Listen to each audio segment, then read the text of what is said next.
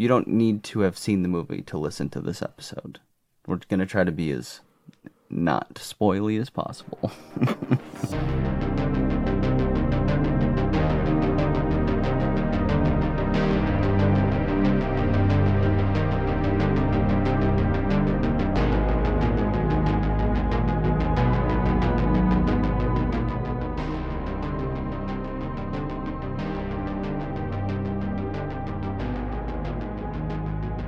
Hello, grandparents, Satanists, ghosts, and demons.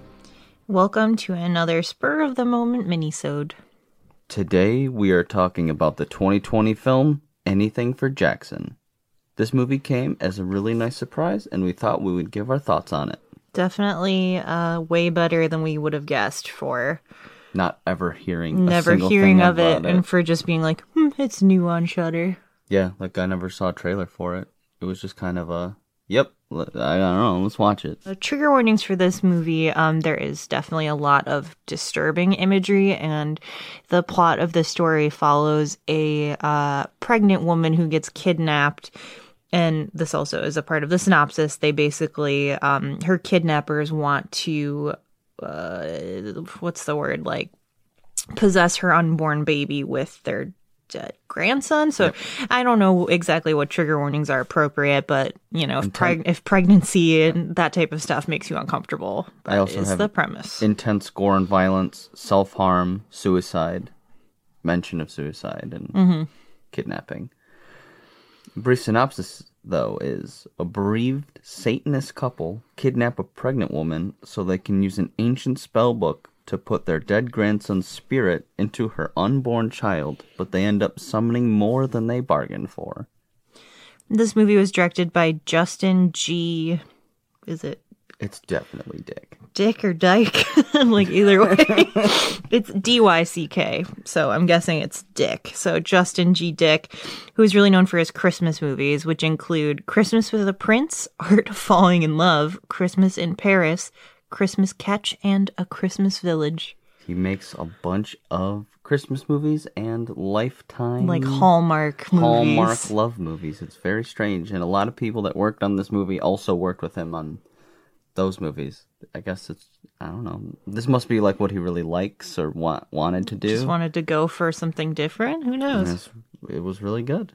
This movie stars Sheila McCarthy as Mrs. Walsh. I kind of figured she was like the most popular and biggest person in this movie. She is known for her roles in The Day After Tomorrow. I don't know why I messed up on tomorrow. It's okay. She's known for her roles in The Day After Tomorrow and much more recently, Umbrella Academy. Yeah, she's great in Umbrella Academy. If any of you have watched that show, she plays the like diner owner that falls in love with Ed Kemper. What? He has a name. I don't remember what his name is. The guy who plays Ed Kemper in Mindhunter. Yeah. Julian. But yeah, she's Mrs. Walsh, if I didn't say that. Julian Richings plays Mr. Walsh. And the Walshes are the older couple. The kidnappers. The grandparents. Julian Richings, as Mr. Walsh, he is known for his roles in Urban Legend, Channel Zero, and Orphan Black. He's no stranger to horror movies. Yeah, and he's a really good actor. I thought he was really perfect for this part, and he's super tall and like lanky and like very angular. He's a very interesting actor, I thought, for sure. Yeah. Constantina Montelos plays Shannon, and Josh Crudis plays Ian. They are, I don't want to say relatively unknown, but they don't have as many large headlining credits. And the guy who plays Rory, like, his name sounds very familiar, and I know he's a fairly famous person, Yannick Bison. And yeah, he plays a small role of Rory, but I know he's more of like a famous person. I have no idea who he is. Because I recognized him. Is he the snow shoveler guy? Yes. Huh. And the movie was written by Keith Cooper. One of our other favorite horror actors is also in this for a small part, and that is Troy James, who in this movie he's credited as like the suffocating man, but he is that amazing actor that is extremely flexible. He's a contortionist. Yeah, and he's had a small part in a lot of different horror movies, but he's someone that as soon as he's on screen, no matter what his makeup is, you can tell that it's him, because you can tell it's really someone doing that to their body. Yeah, my favorite performance of his is when he's Pretzel Jack. Yeah, in Channel Zero. He's really cool. Disturbing. The purpose of this minisode, I just want to say right off the back, is like we're not going to go scene by scene. We're going to talk about a couple of our favorites, but we're not doing like a synopsis. And this movie just came out, so there's not like a ton of behind the scenes. One thing we did find, though, was the house used for the bulk of the movie is actually writer Keith Cooper's. This was used for the bulk of the movie. However, for the bedrooms and the basement, they were filmed at the director's house. So, they do that in a lot of movies, but it's like a mishmash of the writer and director's houses, which I thought was kind of cool. Did we find the budget for this? The only thing I could find for budget is that it was somewhere in the ballpark of $250,000. That's really cheap. Which is very low, but I could not confirm that. Yeah. That was the only thing I could find. I was just curious. This movie has pretty high reviews from what I could find as well. And a lot of people are calling this the Hereditary of 2020. I don't hate that. It's a shocking movie. Like, it really, it caught my attention from beginning to end. And it follows, like, some regular horror movie tropes, but nothing that, like, wasn't good to see in this movie, for sure. I think it's also along the lines, it's like, it's not a typical Hollywood movie. Like, it doesn't spoon-feed you the story, and it doesn't start at the beginning. Oh, one of my favorite parts, though. So, like we mentioned, the premise is, like, they kidnap this pregnant woman, but the grandfather in this, Mr. Walsh, he is this pregnant woman's doctor. And when they kidnap her and they have her in the room, it flashes back to when she was seeing him, like, being pregnant and setting up doctor's appointments. And you know how when you go to the doctor, they take your picture sometimes for their records, and they had framed that and put it in a number one mom frame in like her jail cell that they had her confined to. And it was so creepy. That whole scene was so brilliant and well done and shocking.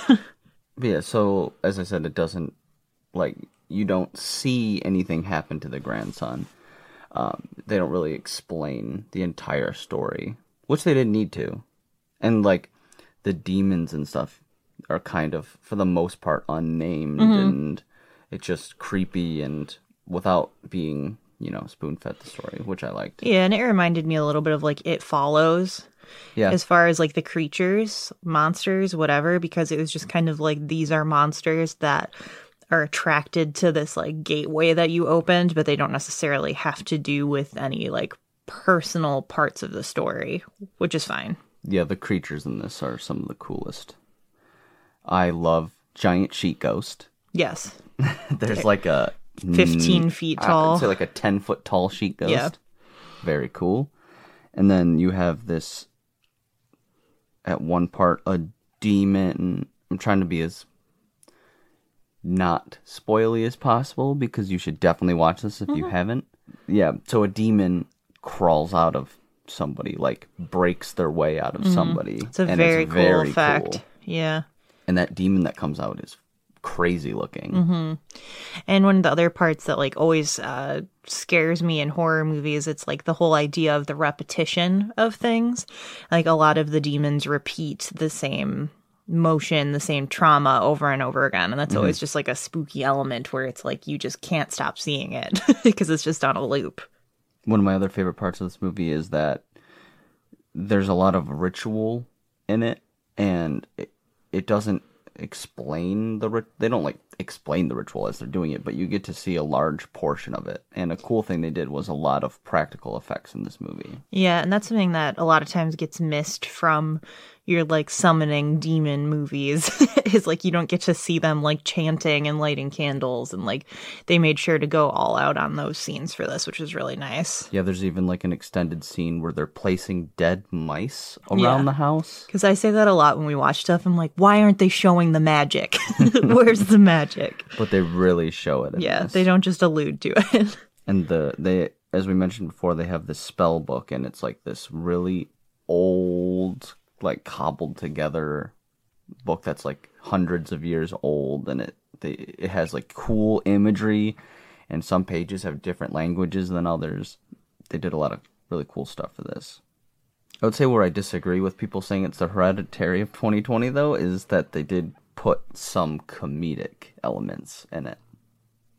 Yeah, there's one character that's definitely like the comedic relief for sure.